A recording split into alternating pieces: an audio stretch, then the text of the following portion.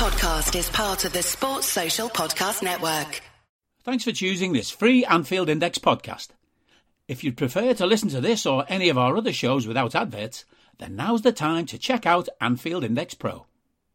With AEye Pro, you can supercharge your entire listening experience. You'll not only get all of our podcasts without the ads, but you'll have them far faster with our quick publish feature available exclusively for subscribers. AEye Pro also puts you in the heart of our sound studio, with an option to listen to many of our shows live and interact with the podcasters in real time as the shows are recording. Upgrading couldn't be easier.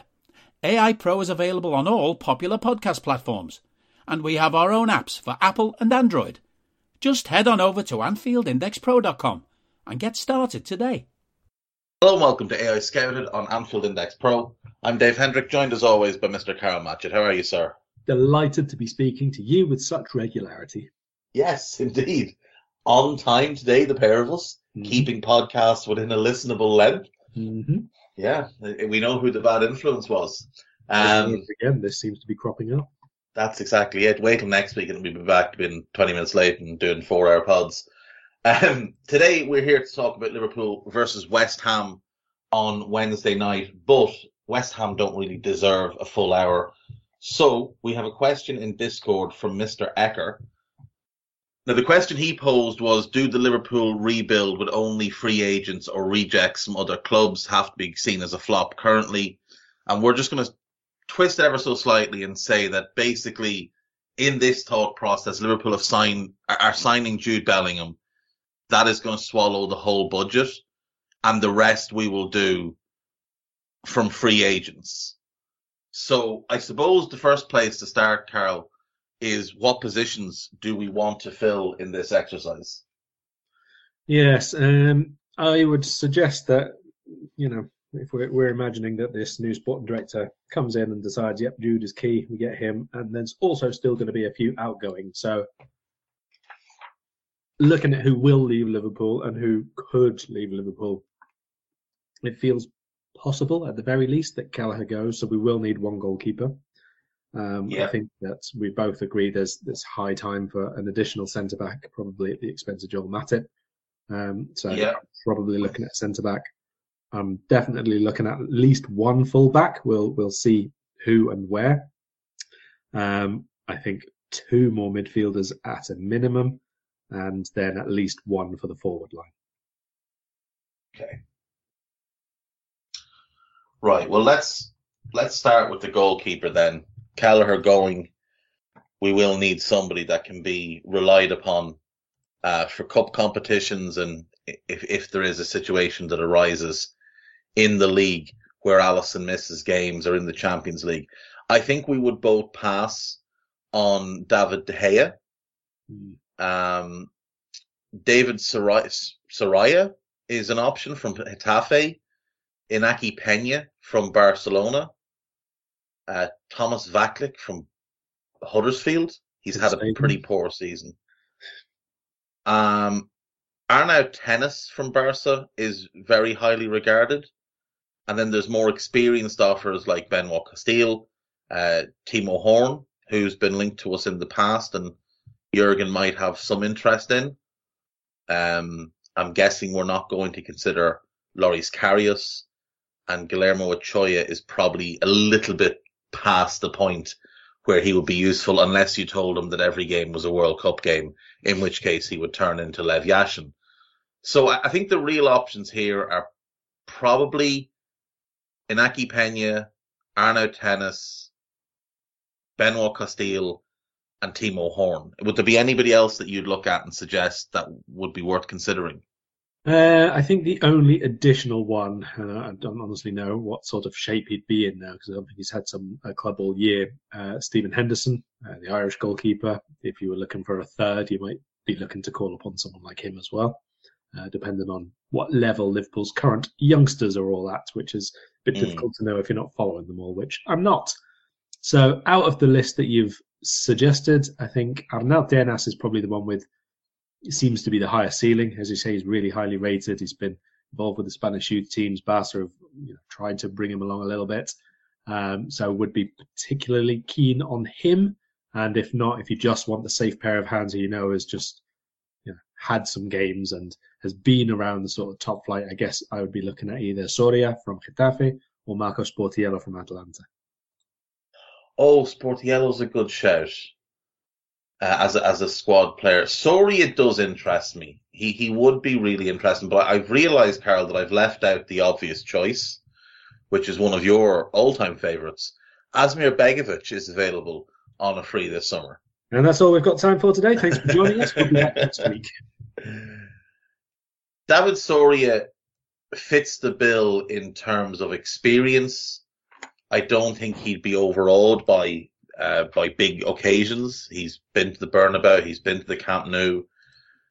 He's been around a long time, and he's been at big clubs before. He spent most of his youth career between the two Madrid clubs. He also spent a long time with Sevilla.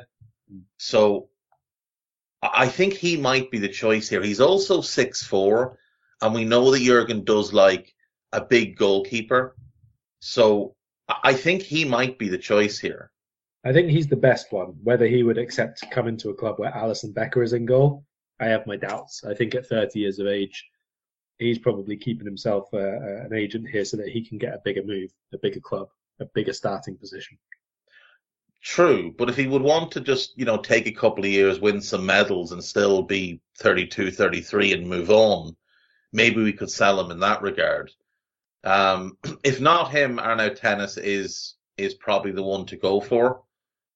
The only issue I would have with him is for a goalkeeper, he's not the tallest, which again isn't the be all and end all, but Jurgen has a proclivity for very tall goalkeepers.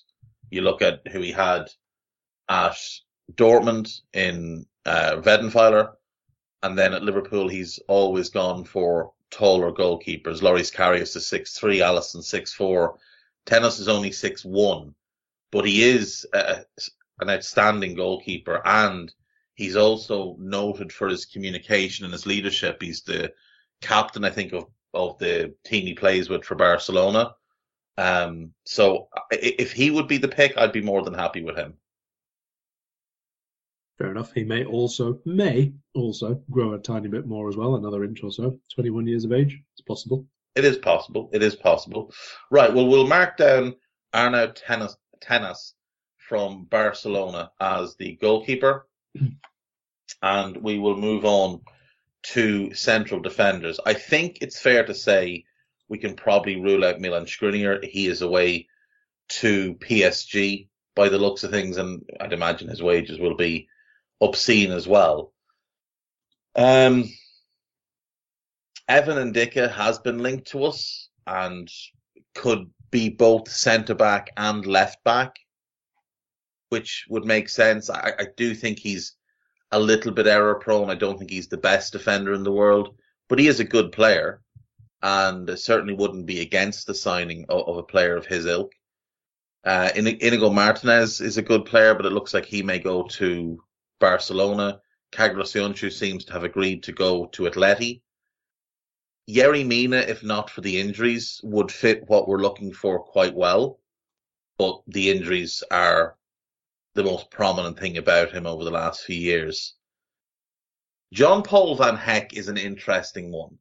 Young Dutch centre-back at Brighton, who's good on the ball, comfortable stepping out with the ball. He's not the tallest of centre-backs. I think he's about 6'2", but he is well schooled. He is well thought of, and I do wonder if he might be somebody worth considering.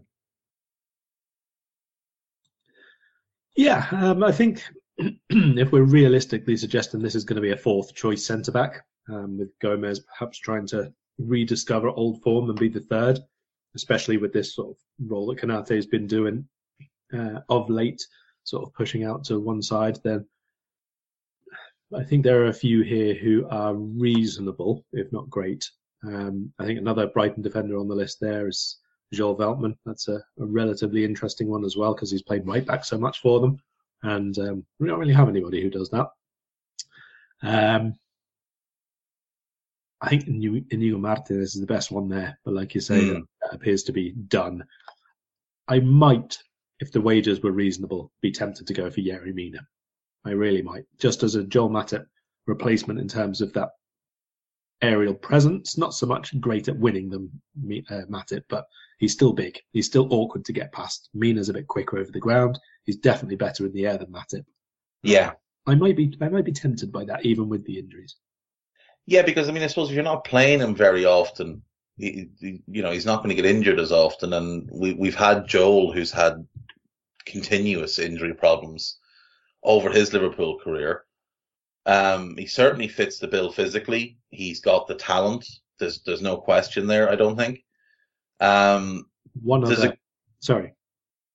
I was just going to say, could I interest you in a Jurgen Klopp and Mats Hummels reunion if it's just a fourth centre back that we're looking for? No. No, I didn't think so. There is one other on the list who I would definitely take, especially if the salary was not outrageous, which I don't expect it would be, and I think he would be capable of being third choice, and that's Nacho from Real Madrid. Yeah, and he can play pretty much everywhere. I just don't think he'll ever leave Real Madrid. Yeah. I think he'll do a succession of one-year contracts for the next 4 or 5 years and just stick around as long as they want him. I think the only chance he leaves is if they tell him they don't want him anymore, and even then he might just retire, because I think he takes great pride in the fact that he's been kind of a one-club man for so long. But I would take Nacho. I think he's still a very good defender. I'd be happy to go with Yerry Mina. I mean, and Ndicka makes a lot of sense because he can also cover the left back spot, but I'd imagine he's going to have a lot of offers and the wages are going to be quite high. So yeah, will we go Yerry Mina? I think so, unless you want either of the, let's say the most notable two I can find who are not just coming out of contract but already there. Nikola Maksimovic, who used to be the Napoli and Genoa centre back. That one. Yeah, Nikola Maksimovic is kicking about, obviously, but he's one. And the other one is Eliakim Mangala, formerly of Valencia, Man City, and a whole load of YouTube videos of making mistakes. I wonder how slow he is these days. I'd imagine it's remarkable how slow he is. Maksimovic was a monster at Genoa, went to Napoli, and it just never worked at all. And it should have worked. Him and Koulibaly should have worked, but it just never did. No, we'll pass on him, and we'll go with Yerry Mina. All right. Right, we're looking for a full-back. Now, if Costa stays, we don't need a left-back, so we are looking for a right-back. And I think this is a good place where you can pick up a homegrown player on a free and kind of alleviate some of the concerns people seem to have about our homegrown issues. Now, there are some other names here, and I'll go through them with you. Nelson Semedo, I know you've never really been a fan, but he's got a lot of experience. Joel Veltman, you mentioned, can play centre-back or right-back. Matt Doherty has now failed at Atletico Madrid, having failed at Spurs. Vladimir Coufal at West Ham. Hector Bellerin and his moustache. Serge Aurier. Are you that person who has everything? The coolest merch and those must-have fan threads? Well, over at our Anfield Index shop, we've gone that extra mile when it comes to pimping up your Liverpool collection. From our popular range of bespoke design t-shirts, sweaters, hoodies and hats, to our signature edition mugs, prints and coasters, all provided with fast worldwide shipping. We have something for every red. We also stock official LFC merchandise and are licensed with the Premier League and UEFA to sell official iron-on shirt badges and sleeve patches. As a listener to this podcast, you can get 10% off everything with coupon code AIPRO10. Just head over to AnfieldIndex.shop or find us on Etsy by searching for Anfield Index. Ola Aina, who I think, can play left and right and fits the bill quite a bit, and he's homegrown. And the other one is Ainsley Maitland-Niles, who can obviously play in a multitude of positions, but if you're looking for someone to back up Trent, which is the objective here, I do think he's probably the one that fits the bill the best. Yeah, I think Maitland-Niles is quite an easy first pick there. I'd have Ola Aina second. And then third choice, either Veltman or Hugo Mayo, who's at Celta Vigo, long-term right back for them. Yeah, he's been captain there for years, hasn't he? Yeah. It would be a surprise if they let him leave, but maybe the time has come. I'm going to say we just go for Maitland-Niles. I think he is the best of the bunch. I think me and you are pretty much agreed we should be going for him anyway. Yes, 100%. 100%. He should be on Liverpool's list for this season. Let's go to the forward position before we do the midfield options. There is one standout name that jumps out to me here. It's not Lionel Messi. It's not Karim Benzema. It's Marcus Thuram, who can play all across the front line, is 25. So, just coming into his peak years. And I think from a physical point of view would offer something different that we don't necessarily have. There are two others that really stand out to me. If we wanted someone to be a primary Mo backup, Marco Asensio, he's long been linked with Liverpool. Jurgen is known to have a bit of a fancy for him. And the other one is someone I know you don't like and you will shoot down, but Will Zaha to me would make a lot of sense given age, profile, and experience, and the fact that he is homegrown. I think he wants to go somewhere and compete for the biggest honours. I think he'd be accepting of a squad role. And given we seem to have decided Cody Gakpo is a 9 rather than a left winger, perhaps you could look at Jota and as the backup to Mo, Gakpo and Darwin as the central options, and then Zaha is your alternative to Diaz on the left. But is there anyone else there that catches the eye for you? Yeah, there's quite a few actually, which I would at least look at here. I think Reece Nelson is one for Arsenal, but he's 23 now. He's not really made it in the first team scene, so maybe that would rule him out of genuinely competing against some of our players. Lucas Moura of Spurs is another one who I've always quite liked, to be honest. But again, last 2 years, not really made any impact. Is there really the drive, determination there from him? Not sure I see that all the time. And the other one is such an enigma, and certainly how to use him in the best way is still up for debate at 27 years of age. But there is still something about Adama Traore which just makes me want to take the plunge and go for it and just let him run riot in a much, much better side than he's been at previously. So I must admit, as a Salah alternative, as a just completely different line breaker, I'm kind of tempted to say Traore. But I think the two who make most sense are either Asensio or Thuram. Thuram because he can play through the middle or from the flanks, and like you say, is a little bit different to many of our players. I don't think inside the penalty box he's anywhere near as good as any of our players, to be perfectly honest. No. But then Asensio, obviously, you've got the ability to play as an 8 as well as from the left-hand side. From our right-hand side on his left foot. Yeah, and he is someone that we've long been linked to. He is someone that has had a bit of a resurgence over the last couple of years. It took him quite a while, I think, to recover from that ACL tear that he had, which was such a badly timed thing for him because he was really starting to establish himself as a star at Real when his knee blew up. He's been at Real now as the first team player for 7 seasons, which is a fairly impressive juncture for him. But if the talent is really appealing, and he does have that ability to just pull something very, very special out of the bag. I wouldn't be against it at all, I have to say. I would probably prefer Thuram because he's a couple of years younger. He doesn't have any injury concerns, but I'm not against Asensio if that's the way you want to go. If it was, let's say Firmino's obviously going, Salah, Darwin, Diaz and Gakpo as 4, would you then keep Jota as a 5th and sign one of these 3, or sell Jota and sign 2 of these 3? Who are my 3? Asensio, Thuram, and the wild card. Oh, Adama.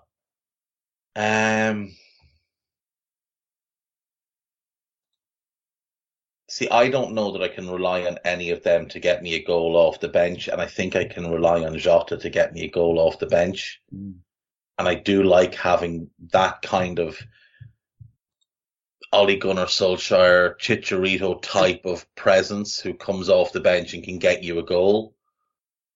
I think I'd stick with Jota and just take one. And all things considered, I think Asensio's the right choice, because if you're looking at the players we have, Darwin, centre or left, Gakpo, centre or left, Jota, centre, predominantly left, hasn't looked great on the right when we've used him there. So I do kind of feel like it gives the advantage to bringing in someone whose primary position in the front three would be on the right. So either Adama or Asensio. And Adama, the idea of Adama is so appealing, and what he can do when everything clicks for him. And like, he's not one who's shy of tracking runners and doing the dirty work either. But Asensio is probably more of a guarantee. I really, really would like to see a game or 2 or 10 with Diaz, Darwin, and Adama all starting. Like, that kind of game could be either 0-0 or 17-0 to Liverpool. Yeah. Yeah. I don't know. Like you say, the idea of it sometimes seems a lot better than what Adama actually gives in output. See, that's the thing. Like, he's the ultimate kind of flatters to deceive player, isn't he? Over the course of his career. I mean, this season in 1,650 minutes, 3 goals, 2 assists. Now, it's been in a bad team. Who don't score goals. That's the thing. Who don't score goals. And I don't have to hand numbers on what his expected assists have been this season, but you look across his career in the Premier League, over 10,000 minutes, 10 goals, 18 assists. It's not great. He had a pretty good season in the Championship. He went to La Liga last season on loan and looked for about a week and a bit like he was going to absolutely tear the place apart. And then he just falls back into bad patterns of whether it's a lack of motivation, whether it's a lack of self-belief. I don't know what it is. I think I'd go with Asensio of the two of them, to be honest. I guess we go with Asensio and be sensible then. I'm so tempted to still go with Adama anyway, to be honest. But I would go with Wilf, personally, but I know you wouldn't. No, I'm not. I would take Thuram before Wilf. I would go with Wilf. I think Wilf can play both wings, can play through the middle. He's an absolute monster off the ball, and he wins a ton of free kicks, which, when you've got Trent plus Virgil, Ibu, Darwin, Jota, and a bunch of other good players in the air, I think that can be hugely beneficial. But we'll go with Asensio and we'll move to midfield. Quickly. So it's 2.85 expected assists for Traore this season, which is about 0.21 per 90. So not great then. Not huge. Again, this is in Wolves though. Yeah, it is true. It is true. Right. Into midfield then. So we're looking for 2. If we look at Jude as, say, the replacement for Naby, then that's him out of the way. So we're really looking for players to replace, well, the midfielder that we lost in Gini Wijnaldum, plus Alex Oxlade-Chamberlain leaving as well. So one offensive and one controlling as such. Basically, yeah. Now, the one that I think would have been ideal is Conrad Lamer for squad purposes. Don't necessarily think he'd be a starter, but he's going to Bayern by all accounts. There's Ilkay Gundogan, there's N'Golo Kante, there's Toni Kroos, there's Yuri Tielemans, and there's Adrian Rabiot. They would all fit more in that kind of controlling role. Daichi Kamada as an attacking midfielder would certainly be interesting. Hossein Aouar as an attacking midfielder would be interesting. Mahmoud Dahoud as a controller very nearly became one of the first signings of Jurgen Klopp's tenure at Liverpool. There's Alex Garcia from Girona, who's a good player. Can I interest you in a little bit of Ross Barkley? No, you can't. Are you sure? Mm-hmm. Ilyas Shkiri is a decent player. Sorry? Ilyas Shkiri of Cologne is a decent player. Yeah, I like Shkiri. I assume we are saying, Tony Cruz or Ilkay Gundogan are no-goes. Yeah, and I think Kante's a no-go as well. I would rule out Ilkay Gundogan, N'Golo Kante, Tony Cruz, Conrad Lamer.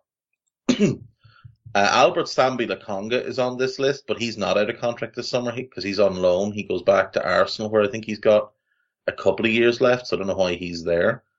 So a couple of already out of contract ones as well, if you want the best of those. And when I say the best, I'm using that word very, very loosely indeed. But Danny Drinkwater, any interest there? No. Isco.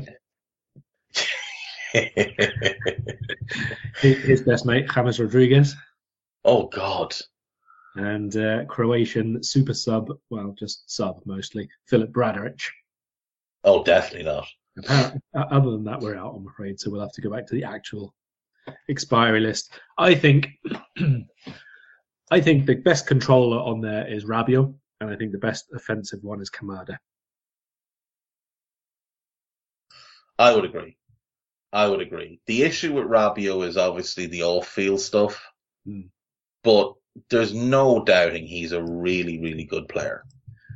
Is there anybody there who is of a Fabinho alternative, a defensive player who you would take over him then? And let's say we eschew the controlling one, let Thiago have another season of hopefully staying fit for 80% of it, and then we go with a Fabinho alternative plus Kamada as the second.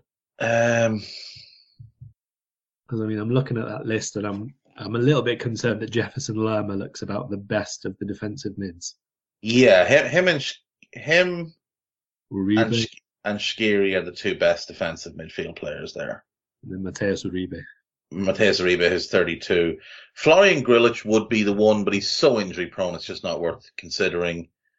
A little bit of Steven Nzonzi, run it back. No. Stoke, Blackburn. The Manu Goodell is maybe the one there, but he has been playing centre back a lot as well. Yeah, and I think that's where he's best suited to. Yana and Via Redemption Tour. We could bring in David Moyes' favourite player, Asir Illaramendi. And I just get David Moyes to talk about him in press conferences.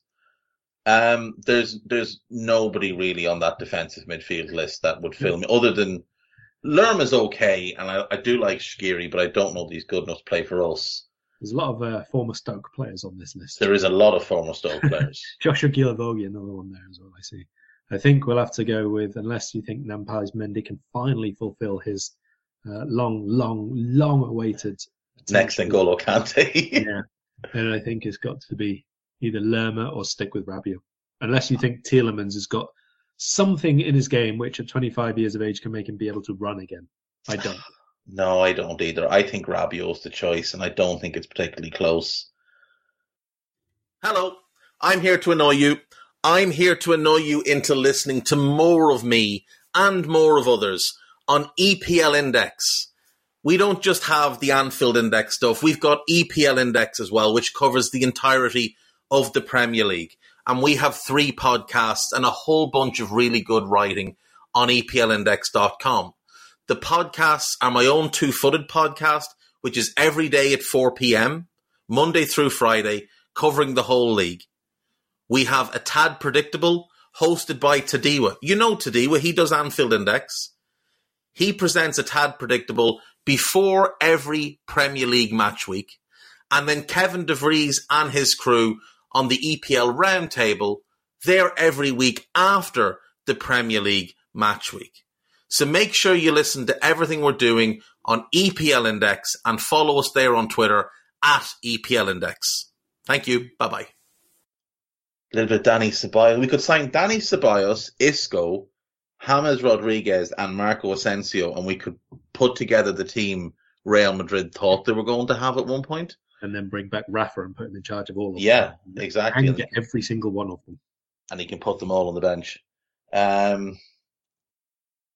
No, I think not for us, but Jason Knight is on this list, and some Premier League clubs should pick him up this summer. I would say Adrien Rabiot is comfortably the best one there, so I would say Rabiot is the one to go with, right, because he is a really good footballer. There's just no doubt he's a really, really good footballer, and I like having that left-footed option in midfield as well. I think he just gives you different passing angles and different approaches. Yeah. So if we go with Rabiot, and then the attacking midfielders, you've got Daichi Kamada, a bit of Jay Lings, still Marco Reus, still Kamada, Manuel Lanzini, still Kamada, David Silva, I'm going with Kamada, Luciano Vietto, Kamada, Lars Stindl. Kamada. Yeah, we'll go with Daichi Kamada, who can also play as a 9. So and on the left, so which means we can never that have enough left-sided attackers.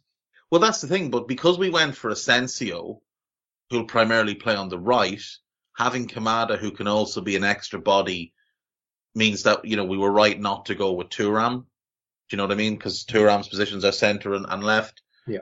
So we've got Tenas, Mina, Maitland-Niles, Rabiot and Daichi Kamada, and Asensio. So we're gambling on talent here quite a bit. I tell you what, we're not gambling on any kind of speed whatsoever, other than Maitland-Niles. Yerry Mina, about twice a year now, will gather steam, and then he'll be out for 3 months because he'll have blown his hamstrings. Once he gets going, he's very difficult to stop. Yeah, he's like a juggernaut, but it's the getting going thing that's been a problem for Yerry. I think it's fair to say it's not a vintage list of out-of-contract players this summer. There have been better. But it's not bad. It's not terrible, but I would say I think that this underlines quite heavily going big on a single player is not the way to do it this year. Agreed. I do think we'd be right. Look, the thing is, Jude is fantastic, okay, but if he's going to cost 130 million in add-ons, and let's say Moises Caicedo is going to cost 80 million in add-ons, well, the difference there is 50 million, which is another really good footballer, or 2 potentially good footballers, like potentially really good footballers, if you're smart enough to shop around. And I'd rather have, say, Caicedo, and let's just say it's Mason Mount for 50 million. I'd rather have that than just Jude. Let's assume we do things, let's say, a normal way. We've already said we're not going to go for Jude. Let's assume that was the truth on this occasion. Are there any off this list that you've picked, other than Maitland-Niles, who you still would actually take in a normal going about business way? Because I would take Maitland-Niles 1, Kamada 2, and then if I don't care about the rest. If we get them, fine. If we don't, also fine. But I would take those 2 anyway. Yeah, I would take those 2. I would take Rabiot. I've always been a Rabiot fan. When Rabiot was at PSG, I was banging the drum for us to sign him when it looked like he was ready to leave. So I would absolutely take Rabiot. He was the number 1 Ginny replacement COVID summer. Yeah, that's the thing. Like, he was the one that fit the bill the best. So I would take Maitland-Niles. I would take Rabiot. I would take Daichi. I would take Wilf Zaha, regardless of your complaints. Of the rest, I mean, I would take Ndicka if we had to. He wouldn't be high on my list of players, but I do think he fits that new kind of hybrid left side defensive role. I've always quite liked Jonathan Bamba, but I wouldn't take him for us. Do you know who I would take? Is Benza Bayani from Borussia Mönchengladbach. Just for the set plays. Yeah. But he can also play in a number of positions, and I do think he could fit that left-sided role quite well. So if Costas were to leave, I think having him in as an alternative to Andy Robertson would be decent. I think he's a good player. Has his flaws obviously, but I do think he is a good player. So yeah, I mean, there's a few there. There are definitely a few, and I think if we're clever and we're aggressive with this, we can absolutely fill out the needs of the squad with some of these players. I don't think you'll find the ideal fit in a couple of positions, but I do think you can find good players. I'm going to just turn this conversation back a little bit before we leave this and go to the actual point of this podcast on West Ham. We mentioned Adama Traore and I said 0.21 expected assists per 90 minutes because he's not played all season long, obviously. I'm just going to give you a couple of comparisons here for the season. Richarlison, 0.20. Conor Gallagher, 0.21. Luis Diaz, 0.22. Harvey Elliott, 0.22. Mohamed Salah, 0.23. Morgan Gibbs-White, 0.23. Are you changing your mind? Are you liking what you're hearing, or are we still sticking with Marco? Andy Robertson, 0.25. Andy Robertson's a fullback, though. Yeah, but expected assists per 90 just as a comparison to what you... Do you have Adama for previous years? 1 sec. Yeah, I do. Give me the last 5 years. League only, expected assists per 90. Let's put them in order. So this season with Wolves, 0.21. Last season, while with Barca, 0.29. The previous season, so that's 2021 with Wolves, 0.18. 19-20 with Wolves. This was a season where it looks like he started very many of the matches, just over 2,500 minutes. That was his best in terms of actual numbers, 4 goals, 9 assists. His expected for those was just under 4 goals and actually 7.5 assists. His expected assists per 90 that season was 0.26. So that was his best. That's his best one with Wolves. The one before that was 0.23. Then with Middlesbrough, 0.08 in the Championship. That was where he came in under Tony Pulis, did a lot of running down that wing. Not a lot happened at the end of it, but he certainly caught attention. And then with Aston Villa, he was only a bit part-played, didn't play very much anyway. So yeah, he kept getting booted up in the air. Yeah, so his second season with Wolves in the Premier League, which was his actual best in terms of real numbers, was also his most productive output for both expected goals. Oh no, sorry, second for expected goals and comfortably first in the Premier League for expected assists. Last season with Barca, he was just ahead of that for his XA. Right, we'll take Adama Traore then. For the extra speed over Asensio as well. Yeah. Okay. Sorry, Marco. You have to stay living in Spain. I'm sure that'll be a tough thing for you to adapt to. Right, let's move on. Oh Lord, can you while you have that tool there, can you look up Wilf Zaha's expected assists for the last 5 years? Yeah. Right, meanwhile, you introduce us to West Ham and what's going on, and I'll look up this. Yeah, so this midweek game against West Ham is an opportunity for Liverpool to continue a push for what will likely be a 5th place finish. West Ham currently sit 13th in the Premier League. They have finally found a bit of form. They've won 3 of their last 5. They also drew with Arsenal in that 5-game run, but they did get walloped by Newcastle 5-1 at home. But this doesn't disguise the fact that they've had a dreadful season. They began with 3 straight defeats. Then they beat Steven Gerrard's Aston Villa, drew with Spurs, lost 2 more. Then they beat Wolves, beat Fulham, drew with Southampton, lost to us at Anfield, beat Bournemouth, then lost 5 in a row and 6 of 7 without a win. And there was a lot of talk around that time that Moyes was on the way out, but somehow he clung on to the job and he went and beat Everton. Then they drew at Newcastle and Chelsea. Then they lost to Spurs. They beat Forest. They got walloped by Brighton, and again, why is Moyes still here? Came up. Drew at Villa, which was a good result because this is a much better Villa team than the one they played earlier in the season. Then they beat Southampton. Then they got absolutely trucked by Newcastle. But a win away to Fulham,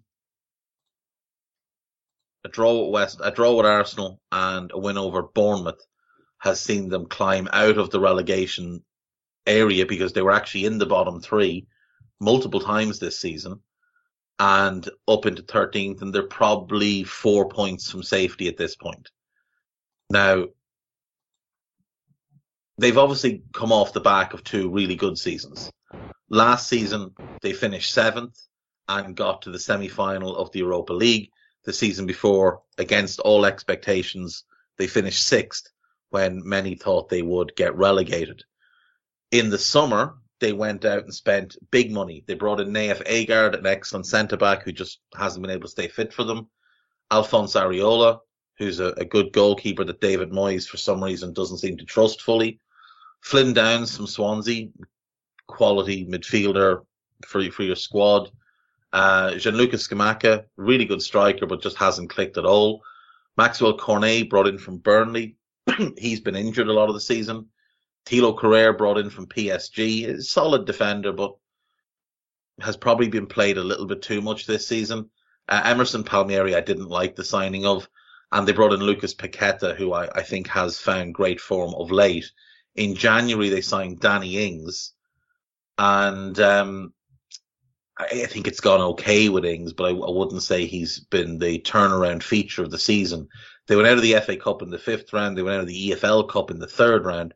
But they are motoring through the Europa Conference League. They won their qualifiers 6-1 on aggregate over Viborg. They won all 6 of their group stage games in the Conference League against Anderlecht, Silkeborg, and the artist formerly known as Steaua Bucharest. They beat Larnaca in both legs and went through 6-1. They drew away to Ghent, but then hammered them at home and went through 5-2 in aggregate, and have now been drawn to face AZ Alkmaar in the semi-final, which will be tougher than people think, but they should still go through. Carl, I think they would certainly fit the bill of probably the most disappointing team this season, other obviously than Liverpool and Chelsea, because they'd been in the European spots the last 2 years. They went with quite a significant outlay in the summer and brought in a lot of good players, but it just hasn't really clicked for them. And a combination of the injury to Agard, a couple of injuries to Scamacca, and Moyes not necessarily knowing how to use him properly, and then Paqueta struggling through the first half of the season, all really compounded to put them in a bad spot. And then obviously the big name players that were there from before, your Declan Rices and your Jared Bones, have had really poor seasons. So it's been a very difficult season for them and quite a confusing season to watch from the outside. Yeah, I mean, we've spoken about the recruitment and the use of the players they bring in before, but I really do think that that's a huge, huge issue. West Ham have struggled. I think Moyes in this particular regard has failed. I mean, the lineup that we'll probably see basically has 2 new names in it from 3 years ago, 4 years ago. That's it. Like, it's going to be Paqueta and Agard is the only changes. It's still going to be Creswell, probably. It's still going to be Rice and Souček. It's still going to be Antonio Fornals, Bowen or Benrahma, one of the two. They're basically the same 11, never mind the same squad. I really think that there are at least 3 or 4 signings there, even before this summer's group, where they really haven't made the best use of them whatsoever. And then, like you say, Scamacca and Paqueta in particular are the 2 who this year you would have expected a lot more from, and they obviously would have expected a lot more from as well.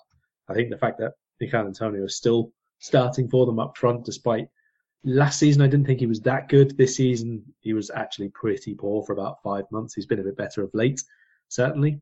But the fact that they've not really had that regeneration, they've not really had competition for places, you'd probably even say, because those other players never really got much of a chance. You think back to like people like Alex Crowell in particular, just completely not utilised at all.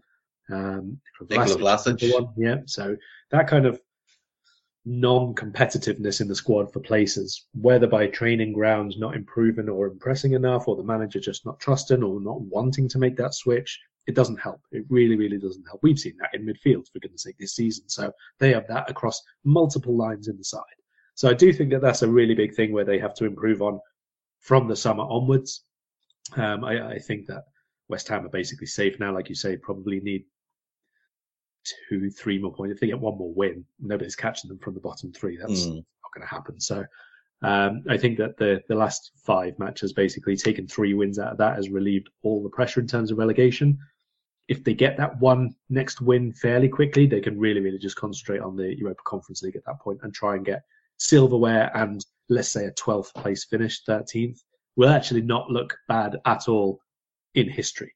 Like, even that's the thing. And they'll be in the Europa League next season then again, so they'd be able to potentially attract some new players. But, I mean, Carl, I suppose the elephant in the room is Moyes. He, to his credit, had 2 excellent back-to-back seasons, having, come back in and kept them up. He then put together really good back-to-back seasons, but this has been an outrageously bad season by David Moyes, and his refusal to use these new players that have been brought in, not just, obviously, like you said, not just this summer, but prior summers as well, is just so strange. And when you look at the Premier League table and you look at the amount of managers that have changed this season, so Arsenal, City, Newcastle and United all still have the same manager they started the season with. Spurs are about to go on to their 3rd manager. Villa have changed manager. We still have the same manager. Brighton's manager was nicked. They got a better manager. Fulham have the same manager. Brentford have the same manager. That's the top half. Chelsea are on manager number 3. Palace are on manager number 2. Wolves are on number 2. Bournemouth are on number 2. Leeds are on number 2. Leicester are on number 2. Everton on number 2. Forest are the only other club other than West Ham in the bottom half that haven't changed manager this season, that haven't sacked the guy in charge. And the reason Steve Cooper's been given so much rope is because he just brought them up into the division last season. So you'd be willing to give him a bit of extra time.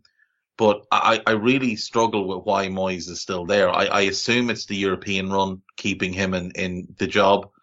And I worry that if they win the Europa Conference League, that will keep them in the job beyond this season, because I do think West Ham need to refresh things. I think they need to bring in a new manager. And I think if a new manager walks in the door, there's a lot of good players waiting for them. Like, Areola's a good goalkeeper. I think Ben Johnson is a solid right back. Zuma's a good defender. Carrer's decent. Agard's very good. You probably need a left back there, but you've got a good right back. You need a left back. You've got 2 good centre backs and 1 decent backup. And if you keep Ogbonna, you've got 2 decent backups. Midfield, Rice will leave this summer.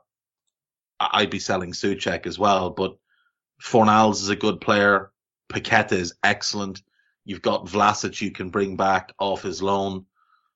And up front, you've got Scamacca, you've got Bowen, you've got Benrahma. That is a 3 ready to go. You've also got Max Cornet, can play either wide spot.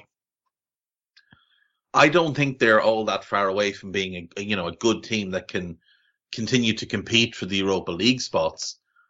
But I think Moyes is he's so against wanting to move on from certain players. I mean, Cresswell and Soufal have been really poor this season. And a big part of it is they've been run into the ground over the last couple of years. The same goes for Thomas Souček. He's had a really poor season.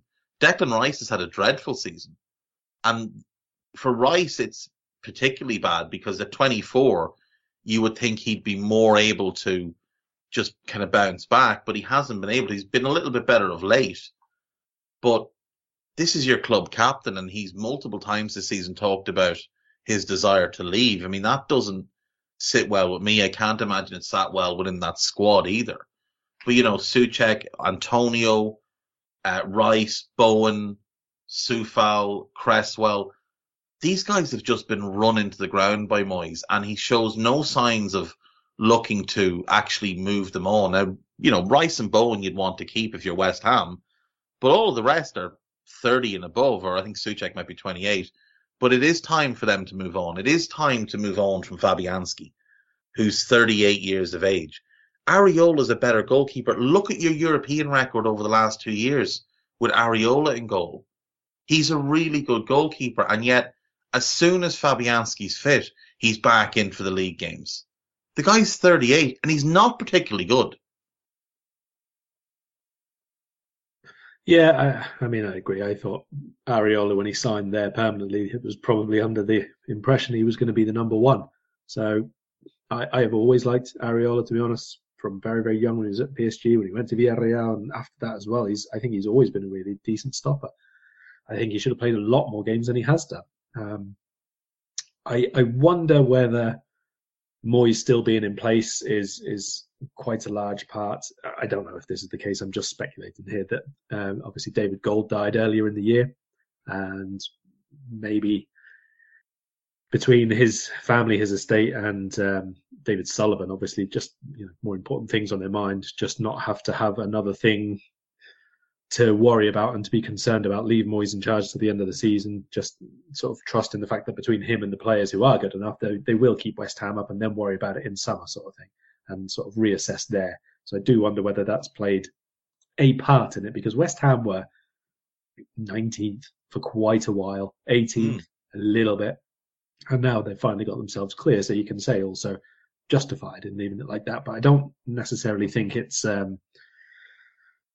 managed, let's say, that they've done this. It's just a fact that they do have better players, and eventually they had to put a few performances together. So there's a lot still to be done at West Ham, but like you say, I think there's a reasonable base there. And even in terms of who they could replace and who they could sell, I mean, Aaron Creswell at 33, he's all right. He's always been all right, but I don't think he's ever been better than that. And the fact that he's still your first choice left back after you've had like two or three others have tried to have a go, never really been any kind of replacement. Emerson coming in, like you say, has done not a lot really, if we're being honest. There was even a little period there, I think it was Fornals at one point was playing left wing back earlier on in the season. So maybe next season is a bit of a, not a sea change if Moyes stays, but people like Maxwell Cornet come and play a much, much bigger role because he was injured earlier on in the season. Then it's difficult to come into a team which is rubbish and all that kind of stuff. So maybe there are easy changes to be made. Cornet, Areola, Scamacca actually playing, Paqueta in more of a central role rather than sort of in an awkward number 10 spot for a team who don't actually play through a number 10, don't really get involved enough. So I think there are easy switches to make there for next season, and like I say, they are just about there now. Yeah, and the thing is, they're going to have the money coming in from Declan Rice. You'd assume they'll get 80 million. Someone will make that mistake. That's going to can bring in two really good midfielders. And if you add two really good midfielders to Lucas Paqueta, now you've got a really good midfield three, as long as you get the right profile of players. And all of a sudden you can have sold Declan Rice and be a better team. And then whatever budget you actually have there can go towards a left back, which is really and truly the only other need that they'll have. They might want to add a few squad players for a bit of depth, but if you've got Areola behind the back four of Johnson, Zuma, Agard and whoever, and then those two new midfielders plus Paqueta, and then you've got Bowen, Scamacca and either Cornet or Benrahma, then you're going to be in a good spot. You'll need some depth, but you'll have what you need to launch an assault on the top half of the table to go far in Europe again next season, and maybe have a crack at one of the domestic cups as well. So, I don't think they're that far away. I think Moyes, it just is his own worst enemy in this situation, because early in the season he was trying to integrate some of the new players, and then when results went bad, he just kind of went back into his shell and went back to being the David Moyes that we saw at United and at Sunderland and at Real Sociedad, where he didn't seem to have any confidence. Because I watched Moyes last season, and I watched them against us, if you remember that game at the London Stadium, and I thought tactically he outworked Klopp that day. I thought he really did put on a very good performance with his team. Now, I think we cost ourselves that game because of errors made in midfield, but I thought Moyes outthought Klopp on the day, but this season I don't think Moyes has outthought anybody. Again, you look at the wins they've gotten, and I mean, Villa were a really bad team under Gerrard. Wolves were awful at that point. Fulham were newly promoted. Bournemouth newly promoted and not very good. Everton under Frank, that's the game that got Frank sacked. Forest could go down. Southampton probably going down. Fulham on the beach. And then they beat Bournemouth at the weekend. Now, Bournemouth were in decent form going into the game, but West Ham are still a much more talented team. I don't see a result there, a win there that's in any way impressive for West Ham. And even a lot of their draws, Spurs, mixed bag, Southampton, poor, Leeds, poor. Newcastle was a good draw. Chelsea are poor. The draw with Villa was a good result. The draw with Arsenal. So you've got 3 draws there this season that are pretty impressive. No really impressive wins and an awful lot of defeats. Like an awful lot of defeats. If you've lost 15 of your first 31 Premier League games, you're just not a good team. And West Ham should be a good team because they've got a lot of good players. I don't need a VPN. I've got nothing to hide. This is what I used to tell myself before I hooked up with LibertyShield.com. Not only is my home internet now fully encrypted, but I can now access all the websites I want, whenever I want, and do so from absolutely anywhere. As a Liverpool fan, I love to know I can now watch every match, regardless of whether it's on UK TV or not. My Liberty Shield VPN makes sure nothing is blocked and guarantees me super fast streaming speed throughout that match. You can get connected right now with their software package, which includes a 48-hour no-obligation free trial and instant access to their apps for Apple, Android, Fire TV, PC, Mac, and Android TV. Or go a step further like I have and get one of their pre-configured VPN routers. These small but powerful devices allow you to easily connect every device in your home to VPN, making it the perfect solution for smart TVs, mag boxes, and games consoles. Visit LibertyShield.com today and use coupon code AEyeVPN25 to get 25% off at checkout. Yeah, they really have. We've just been through a list of frees who, take 2 of them and add them to a West Ham squad, and suddenly it does look like they've got really good depth as well as the first 11 being all right. They certainly should be a top half club. I think by the players that they have, I don't see any reason why they shouldn't be above Brentford, let's say, or Fulham this season. I know Fulham have been really good. I know Brentford have been really good, but so should West Ham be. That's how they got into Europe in the first place. So I do think there needs to be a little bit of a reassessment of where they are or how they want to get to the next spot, because they can't just do the exact same again and assume next year will be better. Otherwise, I do think they'll be 14th and around there again. Player for player, are Aston Villa a better team than West Ham? Because I don't think they are. Let's have a look. Fabianski or Emi Martinez? We'll probably go with the World Cup winner. We would go with the World Cup winner, but that would be a more difficult question to answer, in my opinion, if it was Martinez versus Areola. So again, I think West Ham have hurt themselves there. Right back, just fullbacks as a pair. They've played young recently, but pick who you want, and Moreno or Digne. I think it's Cash and Moreno are probably the starting 2. Yeah, and they're probably slightly better than Soufal and Cresswell. Now, I don't think either pair is particularly great, but you'd probably take the Villa pair. I think Ben Johnson over Cash, though. Yes, that's a good point. You probably would. So you go let's say Ben Johnson and Moreno as the fullbacks. I think the centre backs are both West Ham. Yeah, I quite like that pairing of Zuma and Aguerd, to be honest. Zuma and Aguerd. Really in midfield, this is the difficult one. I think there's 4 really good midfielders here who all make a really strong case. I think there's Jacob Ramsey, Lucas Paqueta, and I think they'd be ideal in, say, the Emery box midfield. And then you've got Rice and you've got Boubacar Kamara. Now, if you're going for a 3, it's Rice or Boubacar Kamara. I would prefer Kamara. I think he's more understated. I think he's a lot better defensively. Rice is a bit better on the ball. But if you're playing a 4, I think it's 2 and 2. let's stick with 4 because it's fairly flexible anyway, especially given some of the forwards play wide and up front, so it doesn't matter too much. Rice, Kamara, leaving out Douglas Luiz there, Ramsey, and who did you say for the other one? Lucas Paqueta. Paqueta, okay. Yeah, so 2 and 2 again.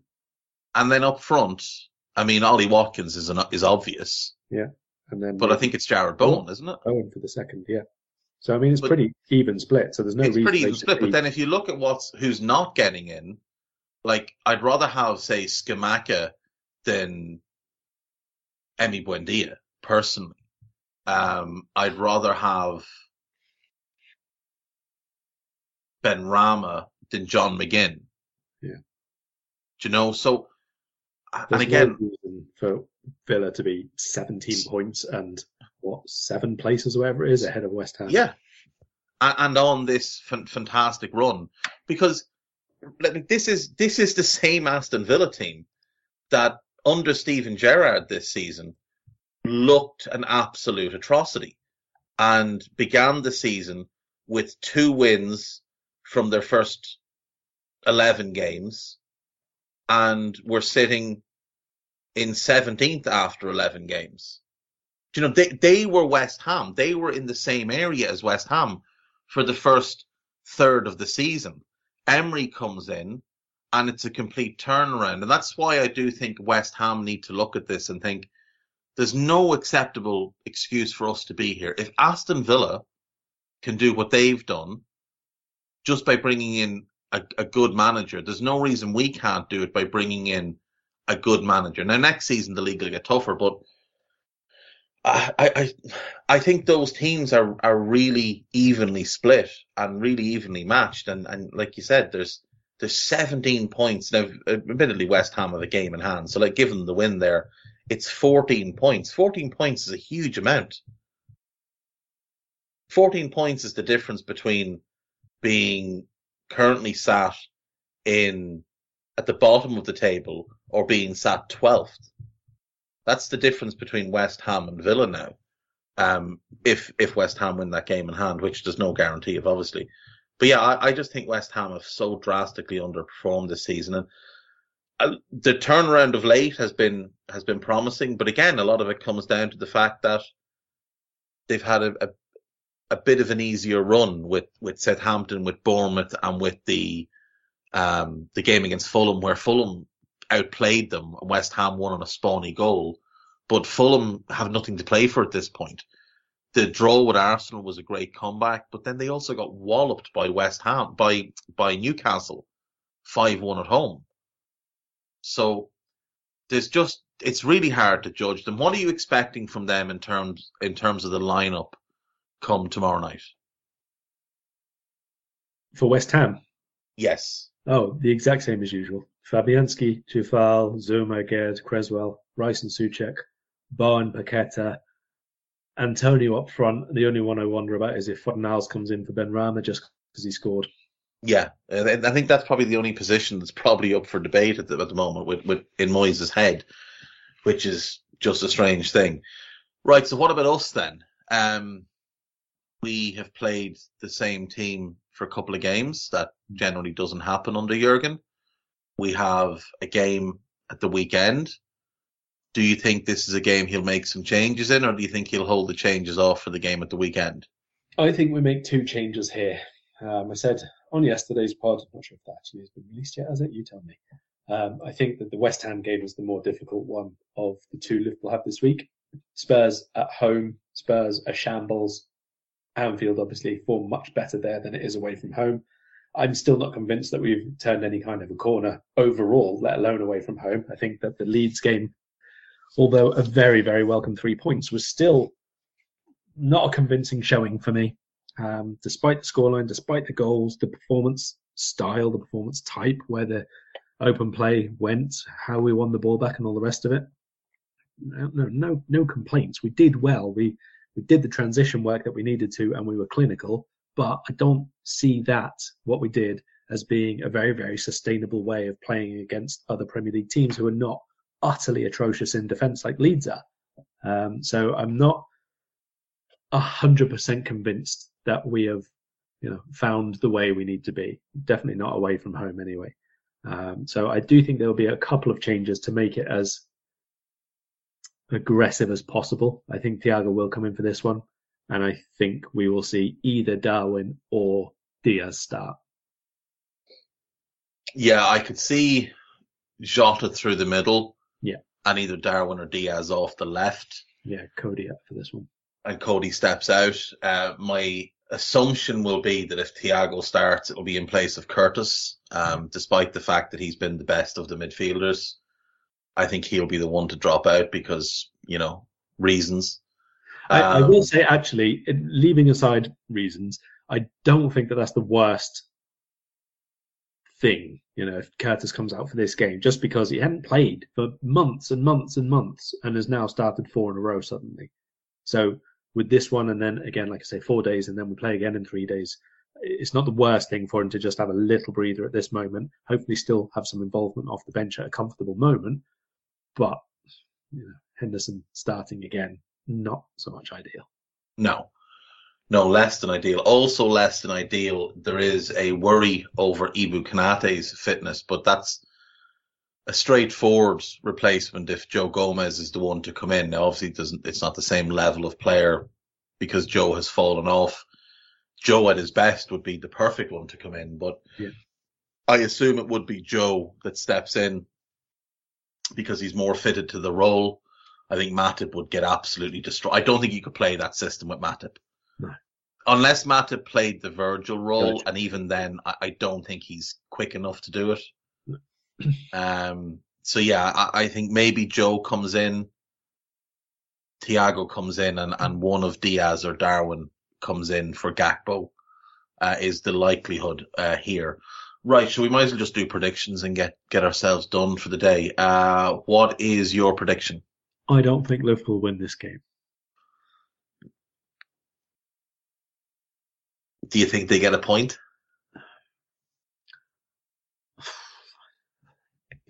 I'll say yes and be optimistic and go for a 2-2, but I'm honestly not really sure. I'm sort of torn on West Ham because they've been so annoyingly terrible. I don't know whether they've got these 3 results and now they'll sort of step off and think, we've done the hard work, we've done what we needed to, we've got ourselves set, and then we've got Crystal Palace at the weekend, which will be a much easier fixture. Or do they just actually take that confidence and start thinking, right, we've only actually lost once in all competitions now in the last 6, 7, 8, 9, 10 games? They just carry on playing the same way and beat us because I think they're capable of it.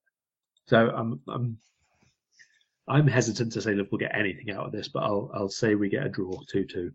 Yeah, I was going to go 1-1. Lucas Paqueta has found form, and that has directly coincided with an uptick for the rest of the team. I think Rice has finally found a bit of form as well.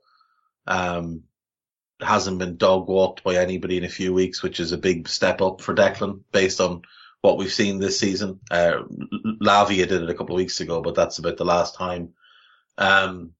I think they need both of them to be at their best. I think they need Bowen to be at his best as well. I think that Bowen is going to present a difficult problem for Andy Robertson, because if we're doing this 3-box-3 and Bowen is playing right wing for them, Robertson's not going to be able to cheat upfield the way he was against Forest, because West Ham will just turn us over and launch the ball into that space for Bowen.